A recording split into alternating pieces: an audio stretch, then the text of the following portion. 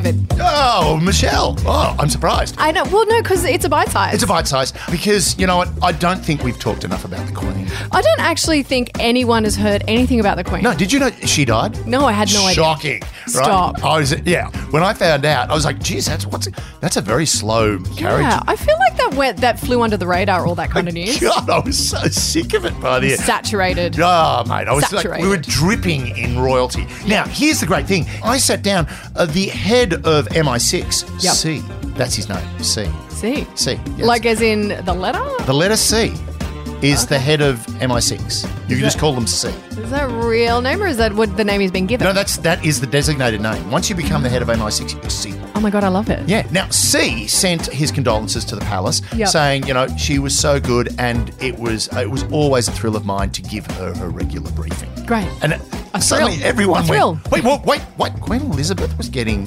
briefings from the intelligence services. Look, I would imagine she would. Well, she gets the red box from the Prime Minister, which is this is what's been going on in Parliament. Hmm. So, of course, and also, let's be honest, as much as we go, oh, the bloody monarchy and they're just a figurehead, and she was the Queen. It The was Queen- her realm. And Queen Elizabeth was incredible. I mean, she was basically this one-woman show who got her country through war, who, has gone through, really challenging times. Some terrible stuff. I mean, the interesting thing for me was the fact that when she started, when her father died, when King George died, she was in Kenya. Yep. And she was one of the last people to know because no one told her. And they couldn't just go, oh, quick, here. It wasn't on Twitter. They had to send a cable to the embassy, and the guy with the codes for the cable was on holidays that day. So she found out about it when a journalist rang her press secretary to say, is it true your dad's dead? Yeah. And then she had to ring Buckingham Palace on a trunk line and yada, yada, yada. I mean, also, I find it incredibly fascinating that if it wasn't for her uncle abdicating, she wouldn't even be in line for the throne. Yeah, exactly. Right. So she never wanted the job. She was never trained for the job. It wasn't her job. Correct. Now, here's the interesting thing. The two Liz's, two of the longest serving monarchs, Elizabeth II and, of course, Elizabeth I, as played beautifully by Kate Blanchett. I love Kate God damn, she's good. She's so good. She is the best. She's amazing. I'd love to act with her, but I don't think she'd lower herself. She wouldn't lower her standards, despite my amazing mind I skills. remember when I auditioned for NIDA, I auditioned in front of her. Oh, my God. That She was must on the have been panel. so But intense. that was when she was at NIDA. Yeah. So she was young because I'm old. Yeah. But she was... No, when I say yeah, I'm going, yes, that's an interesting story, not yes, you're old. You're not old, you're very young. Well, because I saw her at the Seagull and in the Seagull, Anton Chekhov's The Seagull Yes. at Belvoir Street. She was amazing. Oh, she's brilliant. This was before she even became famous. Anyway, Anyway, digress. right, so what's really interesting about the two Elizabeths, not just the length of their reign, how involved in the intelligence community they were. Right. Right, now, here's the thing. Queen Elizabeth II, our Liz, she is the only monarch to have James Bond working for her. Oh, yeah. Right? Because James Bond started in the 50s. Yep. Just after she became queen. So James Bond has been literally her little spy. Yeah. Right? Now, there's another interesting story, but first I'm going to go back to Liz I. Okay. Liz I pretty much invented the entire, British intelligence system. How?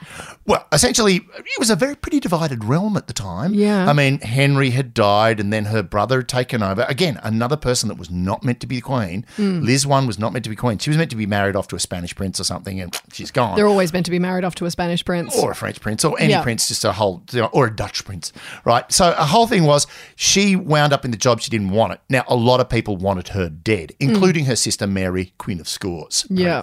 Because she was a Catholic, Mary was a Catholic, and of course Elizabeth was a Protestant. So there was all of this schism in the church and all that sort of Yeah, stuff. and interesting side note, it wasn't until the funeral that I realised how aligned the monarchy is to Christianity. Oh, I was like, holy fuck. yeah. Oh, yeah. Well, she is the head of the church. No, Protector absolutely. of the faith. Yes, well, absolutely. But you don't realise it until it's right in front of you and you're Boom. like, shit. Now, because so many people wanted to kill Elizabeth, Yeah. including Mary, right, one of her aides, Sir Francis Walsingham, basically became her spy master and set up a network of watchers. Now, these watchers, some of them would go overseas and go on fine adventures. Like Rolex watches? Yeah, no, like surveillance. Oh, watchers. Basically, watchers, not watchers. Yes, they were all Taghowers. They all wrapped themselves around wrists and ticked. What? Right. No. So Walsingham set up this network of watchers, right? And here's the interesting thing. Nobody needed to be vetted. You just got the job. Great. Which Okay. was, there were some really, really effective people in there. And then there were some complete idiots that were either drunks Yeah. that were looking for extra cash because you got paid quite well, or they were people that were hell-bent on revenge for other people that had slighted them. Yep. Now, the interesting thing was one of these watchers uncovered a plot by some people in London because they just walk around and listen. That was their job, was just to listen to people as they spoke. He was sitting in a tavern. There were two gentlemen talking about how we'll kill Elizabeth and then bring Mary back from Scotland and she'll take over the throne.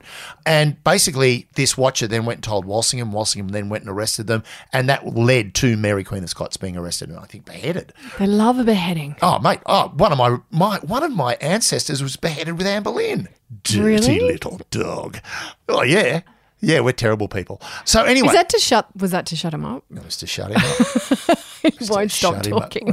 Can I behead you? No, you can't. Not until unless it's a royal decree. Now, he also had a group of cipher clerks, guys that would work on not only creating codes but breaking codes from other countries. And he was mad big on torture.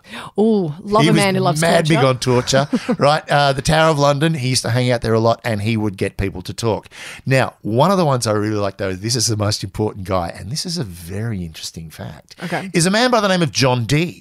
John Dee. John Dee, who was an alchemist, astronomer, magician, and spy. Oh. Yes, he was actually Liz One's source, like he was an informant in the Spanish court.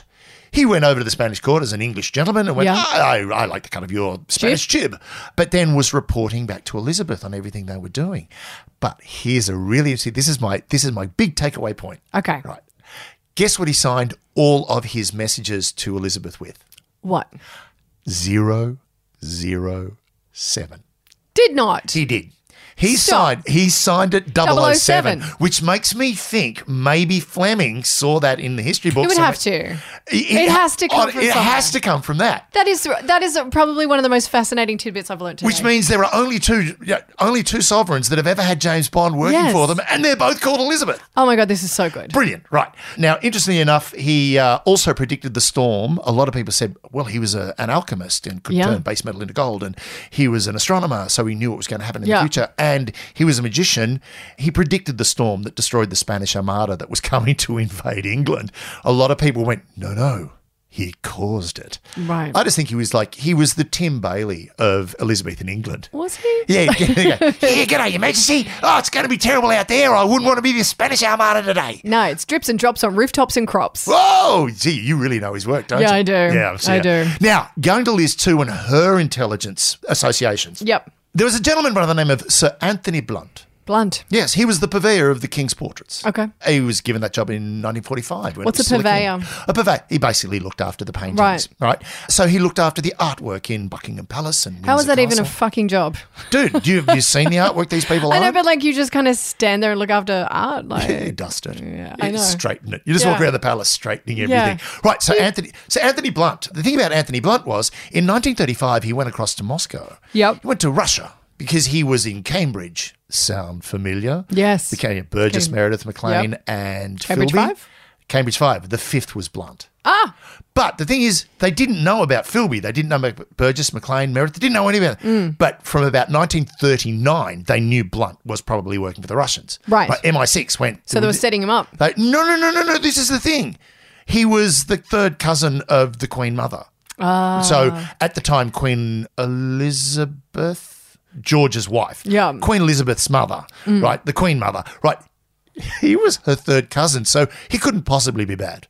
Even if he is, he couldn't possibly. I mean, it sounds familiar. Prince Andrew? Yeah, hello. Yeah, hello. Right, so anyway, he was recruited by the KGB in 1935 and then worked as a recruiter for the KGB, despite the fact that when war broke out, they went, hey, let's put him in naval intelligence. Right? I find it so fascinating that a monarchist would be pro-Russian. Yeah, I don't know. Yeah. Particularly after what happened to the monarchy in Russia. Yeah. Now, here's the thing. He was long suspected by the MI5 as being a KGB mole and was repeatedly interviewed about it and never said anything. What's interesting is his KGB handlers hated him. They said he was a prig, he was arrogant, and as one of them described him, he was nothing but an ideological shit. Right? So this is Blunt. Now, it kept going. They kept plugging away at him until finally in 1963 he confessed. Right. He went, yes, so I work for the Russians. What are you going to do about it? They did nothing. He even kept his job at the palace. Right. Now, so they didn't even kick him out of Buckingham Palace, where there was briefings from MI6 regularly going to the Queen. Now, of course, they would have siloed him off from that. Of course. Yes, just keep straightening the paintings. Yes. Oh, by the way, I love this. Purvey. Do more purveying. Yeah, go away and purvey. Stop looking at my intelligence records. Here's the thing I really, really like.